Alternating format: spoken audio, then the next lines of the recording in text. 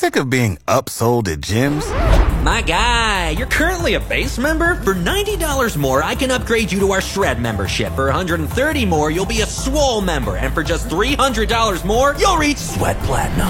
At Planet Fitness, you'll get energy without the upsell. Never pushy, always free fitness training and equipment for every workout. It's fitness that fits your budget. Join Planet Fitness for just $1 down and $10 a month. Cancel anytime. Deal ends Friday, May 10th. See Home Club for details. About a week ago, my girlfriend messaged me and she asked me a question. And she said, when you were a kid, were you taught how to line dance in school?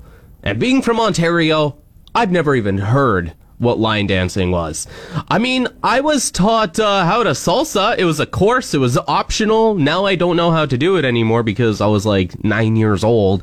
But my girlfriend, being from Swan River, said that when she was in elementary school, they taught everybody how to line dance. Now I'm just curious. Is this a thing? Is this a thing? Maybe that's just in Swan River? Is it a Manitoba thing? Is it just a rural Western Canada kind of thing? I'm curious now. Were you taught how to line dance growing up in elementary school?